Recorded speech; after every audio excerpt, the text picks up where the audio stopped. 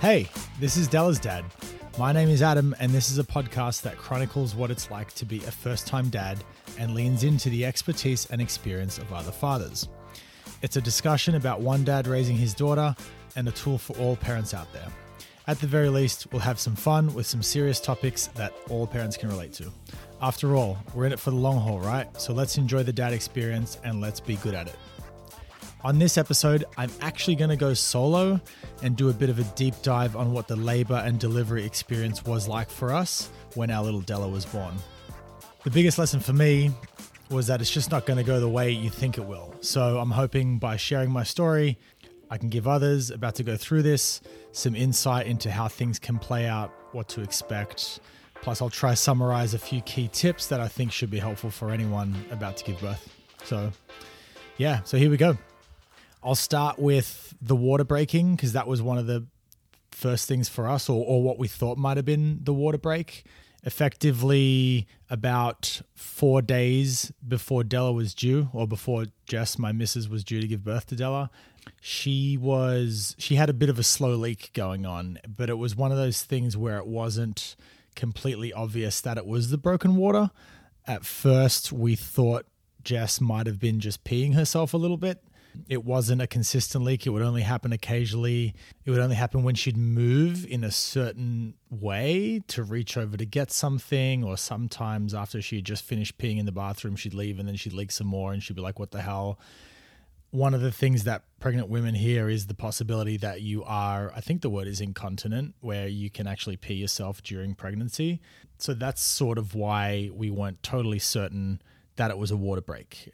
It's a common misconception I hear that people think it's like in the movies where it's like a gushing stream of water and it's quite obvious and whatnot, but it's actually pretty common for it to not be so obvious. So we called the doctor on the Wednesday, we got the office, and they said, we'll call you back. And they never call us back. They call us back on the Thursday morning, which in hindsight, I'm glad they didn't call us back till the next day. Otherwise, they would have called us in the hospital even a day earlier. But they called us back and said, hey, come into the hospital, come into triage. We'll do an evaluation to have a look what's going on, right? So at this point, they've told us it's not an emergency, but you should come down now. They said we don't really need to bring our go bag because the hospital has what we need. In hindsight, it was a good thing we took everything with us because we went to the hospital and we never left. But to just break down the way it goes, or the way it went for us at least, which I think could potentially be common for others. And this is how our obstetrician laid it out to us months prior. She said, when you do come in, you will go in a triage, and that's where they being the doctors, the hospital, will evaluate you to see what the next move is, right? And I'll come back in a second in terms of some of the things we prepared to look out for when we would need to go to hospital, like contractions and whatnot, but I'll just let you know what we went through here now. So we went in, we got seen by a couple of nurses and doctors, talked them through what I had just explained to everyone around the slow leak, and they had essentially assessed that Jess's water has broken, and it was potentially a high leak, meaning up higher in her stomach, which is commonly when there's an infrequent leak, such as what Jess was happening, is it's something that happens a little bit higher, which means it takes a little bit longer. It's a little bit more difficult for the water to travel to escape the body, right? When with us, they said that because of the leak, there's a risk of infection. So basically, once the water's broken, the body's then susceptible and not as protected to let infections go into the womb. So they don't want to have that leak go on for too long, or the broken water go on for too long before birth, because the longer you go between water break and birth, the higher risk of infection. I am not a doctor. I am just trying to replay some of the things I was told, or at least how I understood it. Anyway, what this meant was Jess had potentially had her leak for over 24 hours. The doctor said they'd normally let a leak go for about 6 hours after a water break to see what happens. But as this was well beyond that 6 hours, they said they're going to need to induce her, which means pump her with a drug called Pitocin, which essentially induces contractions. It makes contractions happen, which is all quite common. But for those who've never been through it, this is all the things that you learn. Obviously, we would have preferred to not to have to induce, would have preferred for it all to happen, quote unquote, naturally, if you will. But the fact of the matter for us was, because there's this increased risk of infection. Now, because it's been a long water break, we had to go ahead and do it, right? So this was the start of a long waiting game and a long labor for Jess and for us. Contractions were happening, but they weren't painful for her, right? So they moved us out of that triage room into the actual room that we were going to stay in for the labor and delivery and whatnot. Honestly, that first day, there was a lot of waiting. It was a little boring. The Tour de France was on, so I was live streaming whatever stage was happening that day. But that's not to say that it was easy, especially for Jess. So it's quite uncomfortable when you're spending all day in a hospital bed and all of the things that come along with pregnancy. So I don't want to take anything away from her experience of it. So it's one of those things that it's a bit boring. You wait. It wasn't coming along. At least this is how our experience. Obviously, everyone's different. Then all of a sudden something happens. So for us, the first part, and this was a little scary, after we had checked in at around lunchtime, it was about 5:30 p.m. later that day, they sensed the baby's heart rate drop. So what they do is they hook the mother up to a bunch of different monitors and cables, all stuff that looks pretty common at a hospital, and a couple of them include strapping some heart rate monitors, two monitors to the mum's stomach, and that's what monitors the baby's heart rate, and I think it even monitors contractions somehow. I'm not really sure how exactly that works. But late afternoon, this was hours after they had started with Pitocin to start to induce the pregnancy, the baby's heart rate dropped, and out of nowhere, like wasn't even anyone in the room with us. We didn't realize the baby's heart rate had dropped. There wasn't any weird alarms going off. 5 nurses came in swiftly and made a bunch of changes and did some things. They weren't being frantic, but they did come in quite quickly, and 5 of them. And that was a little bit scary. It's a bit overwhelming when you spend hours doing nothing, sitting in a room alone, and all of a sudden 5 nurses and a doctor and whatnot burst in and do a bunch of stuff. You're like, whoa, like are you thinking the worst and what's going on? What they basically did was, and they explained this to us afterwards, was the contractions were just going a little too strong and the baby wasn't able to cope with it at the time, right? So what they did was they reduced the drug that was inducing the contractions, and I think they might have put something else into Jess to immediately stop the contractions.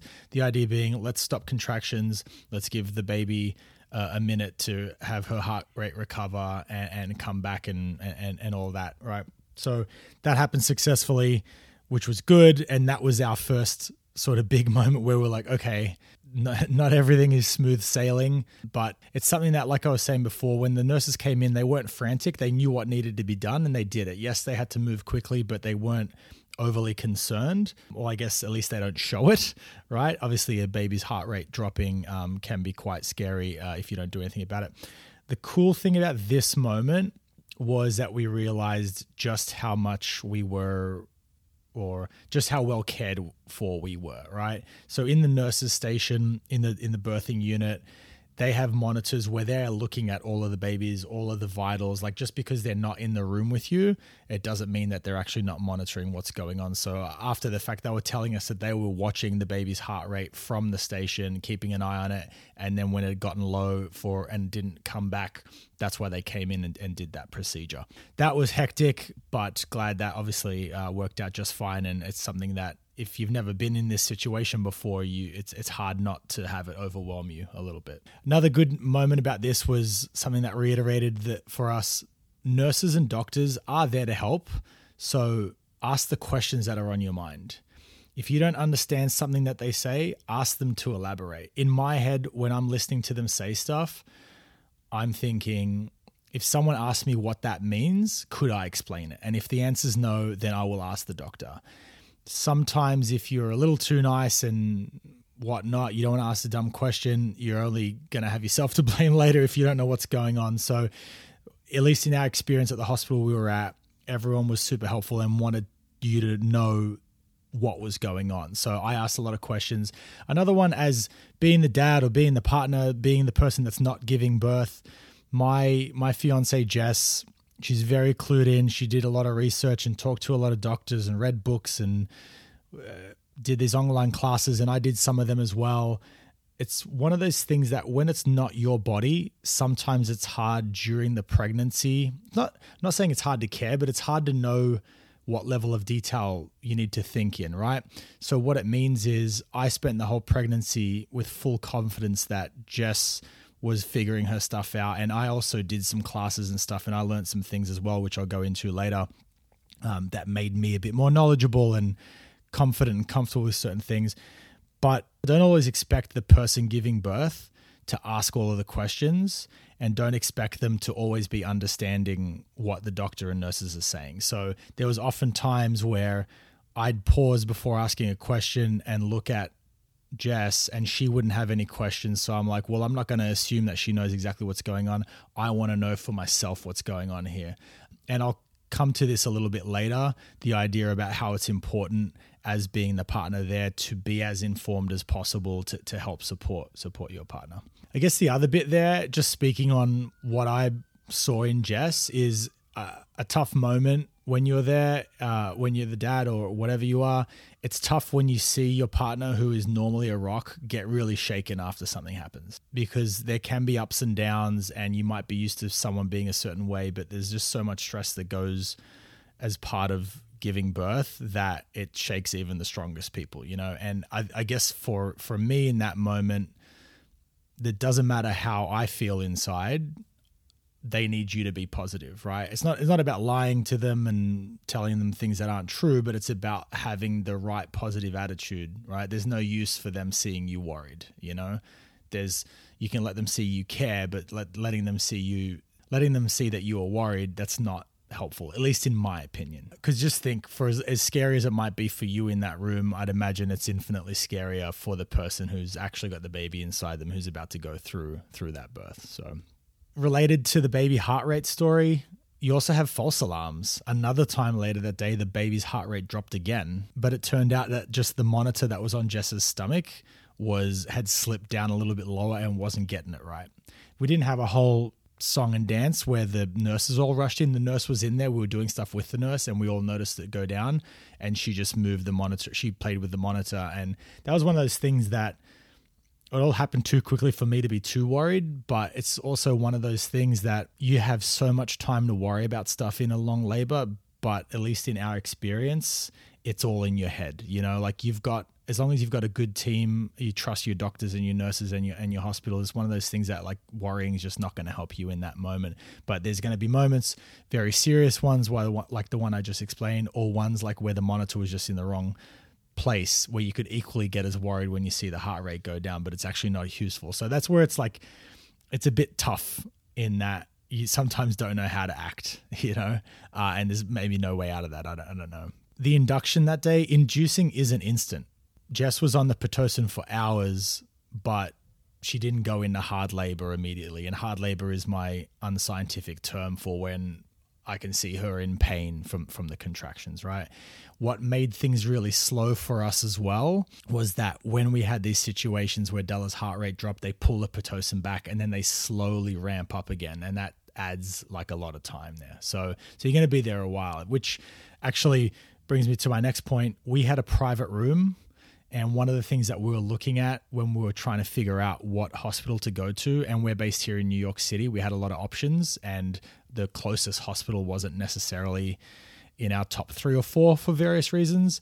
One of the things that we considered was, where can we get a private room and where can we be guaranteed a private room? Because there was lots of good looking hospitals that they had private rooms, but there was no guarantee you would get one. So we ended up choosing one where they're all private rooms, meaning you would get a private room. Anyway, point being, it's very comfortable having that privacy of a private room. I'm sure we would have done just fine in a shared room, but considering how long we were there, and to jump to the end a little bit, we were there for like 2 days before we ultimately went to C-section, spoiler alert. So in that respect, having the private room was really big. We had Jess's mum was with us during the labor and the delivery as well. So there was the 3 of us, and just the comfort of having the privacy of your own conversations and using the bathroom and hanging out and watching TV and all that kind of stuff. I think, you know, for as long as we have that opportunity and capability to get private rooms, I think that's the way to go. And speaking on Jess's mum being there, that was huge,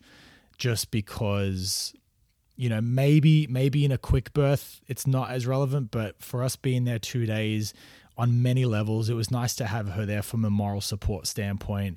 From when things were dragging on and taking forever, it was nice having a third person in the room. What's cool is Jess's mum lives in LA, so other side of the country, because we don't get to spend a lot of time with each other. That's also something where it was just a good time for us to catch up and hang out. I'd spoken a little bit in episode 1 where I spoke with Nick about the first week of having the baby. Everyone has complex relationships with family, and you can't always do all of the things, like have someone in your private space for 3 straight days. But it worked out for us really well. That's something where we had contemplated getting a doula. And for those that don't know what a doula is, they're someone who, they're not a doctor or a nurse, but they're someone who is involved. I'm not even going to explain this well, but they're in some ways an advocate for the mother. They're someone who you can do classes with a doula beforehand, and they can teach you, here's all the things that you can expect in a birth and all this kind of stuff. One of the things about giving birth with C-section versus naturally, with drugs, without drugs, all these different things is that, and I don't want to speak in places where I don't know too much, but different women and different families have different preferences for how they want the birth to go. And sometimes you need a doula to help advocate for you because you're under pressure and you don't know too well, or your doctor says this is happening and it's bad and we need to do X, Y, and Z, and you don't really know sometimes whether you might not trust that doctor or whatnot. That wasn't an issue for us, but that's why it's becoming something, at least that's done here in the States, is getting a doula. That's something that ultimately we didn't need that because we had Jess's mum with us, and Jess and myself did a lot of classes, not a lot of classes, but we did some reading and a class or 2 beforehand to help us prepare for all of this. Here's a fun factoid. The epidural, that's the big painkiller. They put the needle into the spine of the baby's mother to help relieve the pain with contractions and birth. And something going into that, I think Jess wanted to try and avoid the epidural for as long as was appropriate and then take it if she needed it. We read a statistic in one of the hospital books, 95% of women get the epidural. At least at that hospital in 2017 was a statistic, 95% of people got the epidural.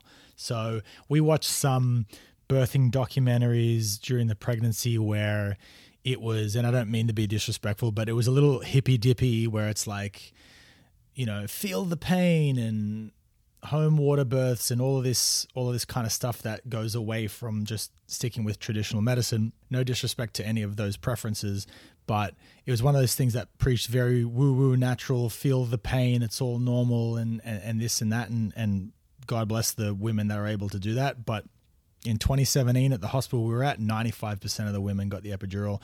And at the end of that first night, when Jess's contractions got really hard and she was in a lot of pain, and that was pretty hard even just watching her do it, she got the epidural. And I think that was really big for her and made things a lot more comfortable for her, which was great. The process itself, because they need to do it in a sterile environment, they make you leave the room and you go take a break and walk outside and all that kind of stuff. What was interesting, I don't know if Jess knew this already, but I think I learned about it after the fact. Pitocin, the drug that induces the contractions in the birth, is actually known to make contractions more painful and make them harder.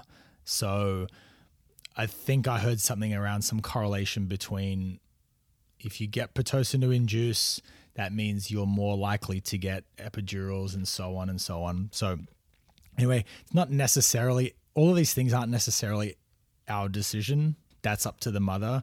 And I know I'm sort of speaking through a couple of different things that happened on the day for us, and it's different for everybody.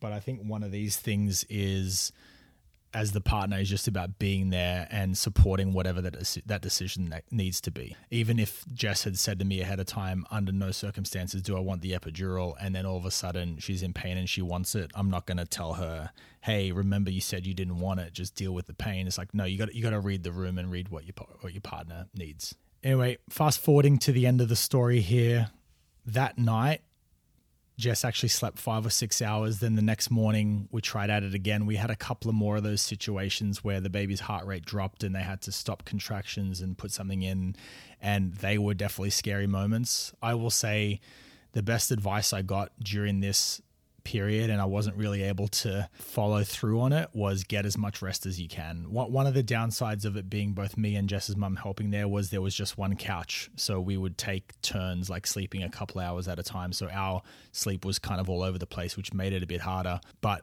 nevertheless, long 2 days, we finally got Jess to be pushing on the second day in the afternoon. And pushing's hard, right? No surprises there. You'd hear in the other episode, in our first episode with Nick, his wife had him in the headlock. We tried pushing for quite a while and the baby just wasn't moving. Ultimately, the doctor had said that we had to go for C-section because the baby's heart rate had been high for a while and the doctor didn't want to continue to stress the baby with hours more of pushing. That was emotionally a pretty hard moment on Jess. She was really upset about it. For as much as she went into the birth or the delivery or the labor or whatnot with the open mind of we need to do whatever has to be done, I think she really wanted to have a natural birth and sort of taking this C-section plan as a bit of like maybe a failure, at least in her mind in that moment, was really hard for her because she really didn't want to have to do that. She came around to it. It was ultimately the right decision. Even after the birth had happened, the doctor had said the way the head was situated in the birth canal or something like that, she's like, you could have pushed for 2 more hours and she wouldn't have moved, so that was ultimately, we made the right decision there, but it's one of those things that in that moment is just really hard and you have to be there to support. And it's one of those things where Jess didn't really want to do it. And it was me and her mum who were like, no, like we have to, like the doctors said X, Y, and Z, and you can see we've tried these things. And that's one of those things where Jess wasn't saying no, she didn't want to do it, but she was having a tough time swallowing that pill. And as the supporter there, it was my job and Jess's mum's job to just make her feel better about it and make her feel confident in the fact that that was the right thing to do. Right, I've gone on long enough about all that. The C-section stuff was a whirlwind. They prepped her for surgery. I went to a different room because C-section is a surgery and it's a sterile environment. They make you put on a bunch of surgical gear. They bring you in once they're ready and there's a big cloth separating Jess's face from the rest of her body so she can't see what's happening, and you just go up near the head of your partner to give them moral support. You can't see what's happening either. You can look over if you wanted to. I decided not to do that. What's funny is it happened pretty quickly in terms of by the time I got in there, they were ready to go. They didn't even warn me that the baby was coming. I was just sitting there trying to keep Jess comfortable. We're chatting and I heard the doctor call out 7:17 p.m.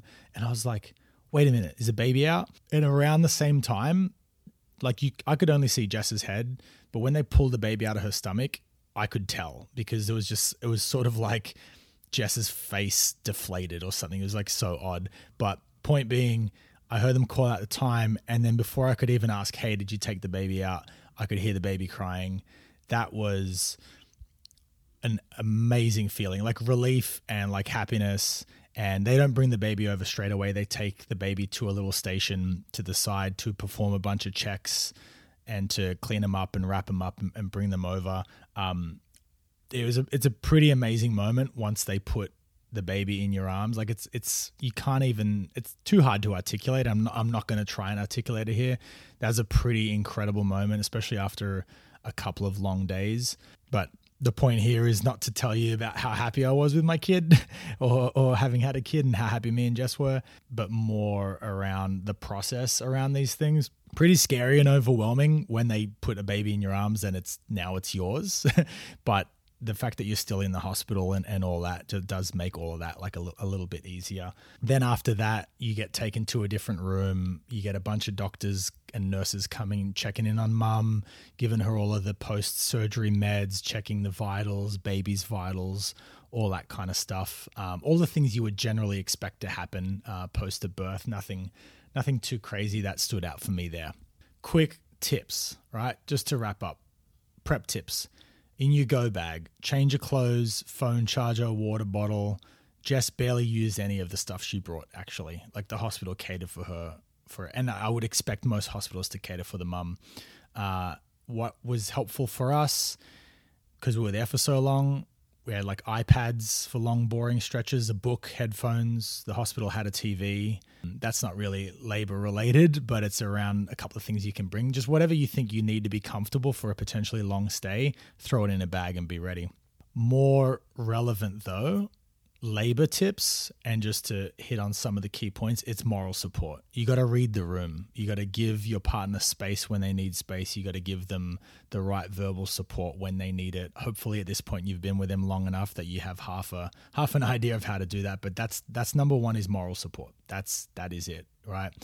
During contractions, when making a decision about the epidural, all that kind of stuff, it's moral support. I mentioned having Jess's mum. That was huge. That's not an option for everybody, but I saw that as a huge positive to have her mum with us for many reasons. Like I said before, get as much rest as possible. Honestly, it's hard. When I was up at 4 a.m. on that first night, I'm just like staring at the baby's heartbeat, while she's still in the womb. Like I just couldn't rest, and I couldn't take my own advice there. But another one is, you are allowed to leave the hospital. Don't be afraid to take a walk outside from time to time. You need to be in the right headspace as well to provide the right support. And it's hard to leave the room because, at least in my experience, every time I left the room to go pick up some food, I'd be like, I can't wait to get back up there. But you're going to need that as well. So, and yeah, like I said before, ask questions. Don't be afraid to ask questions. Be a pest to the nurses and the doctors. You need to understand what's being said and what's going on so you guys can make a decision together. Other small things like gadgets or products, definitely take an eye mask with you and some noise cancelling headphones if you have them, for the mother. If you have an extra pair for yourself, great, but for the mother, so she can get actual sleep if she's staying there overnight, which even after the baby comes, like we stayed there for a couple of days to rest and recover after the C-section. Just with all of the lights and noises at hospitals, eye masks and some kind of noise cancellation is huge. Last thoughts. It is a long emotional slog, but it brings a lot of relief once the baby is in your arms. Once that comes, it's this incredible feeling just staring at this newborn. And like I said before, it's hard to articulate, but you just can't stop looking at your kid. Baby's mum's pretty immobile. So do your best to bring the baby as close to mum as possible, and just be there for her. But yeah, that's it. And I hope me recounting our experience of the birth is in some ways helpful. Cool. All right. See you on the next one.